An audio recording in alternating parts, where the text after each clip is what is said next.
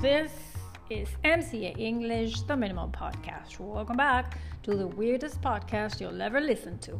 I'm MC. Wanna try it? Let's dive in. In this podcast, we will explore the meaning of the expressions that I've given you in the edition called Carnival. So go ahead and listen to it, because there are a million expressions this time. I don't know. There are just 16 expressions or vocabulary items in this text that I consider interesting to have a look at. I will deal with them in order of appearance as usual, but keep it together, people. Doomed. If something is doomed to happen, something unpleasant is certain to happen, and you can do nothing to prevent it. Example, my plans always seem doomed to failure.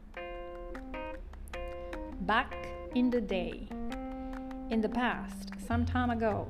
For instance, back in the day, I would run 5 kilometers. Now, I can barely walk. Deemed. To come to think or judge, to consider. For example, the marketing department deemed it wise to go slow with the campaign. Something, whatever you want to say, comma, my ass. This is a phrase that it's used to emphasize that you do not believe or accept what someone has said. Example, public holiday, my ass. I still have to work like any other day, preparing classes. Recall, to bring back to mind. For instance, I recalled seeing her somewhere before. Entitled, having a right to certain benefits or privileges. Example, after preparing classes all weekend, am I not entitled to some rest? Made my point. To put across a proposition clearly and convincingly. For example, he sat back, satisfied he had made his point. Plain sailing.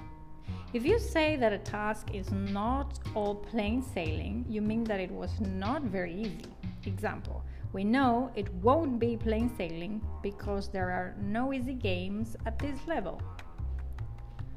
Scarred for life.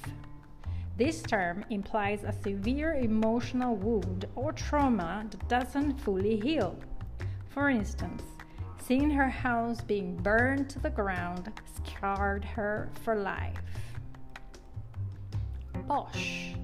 Typical of or intended for the upper classes. Elegant, fashionable. For example, I wouldn't have thought she had such posh friends. Spoiled. To pamper excessively. For instance, your parents made you such a spoiled girl that I can't get how anyone tolerates you now. Hear me out. If you hear someone out, you listen to them without interrupting them until they have finished saying everything that they want to say. Example, he shows interest in his friends, hearing out their problems and offering counsel. For that matter. You can use for that matter to emphasize that the remark you're making is true in the same way as your previous or similar remark. For instance, he wasn't there on Monday, nor on Tuesday for that matter. Minding my own business. It's a common English saying which asks for a respect of other people's privacy. It suggests that a person should stop interfering in what does not affect themselves. Example, I asked Laura what was wrong and she told me to mind my own business.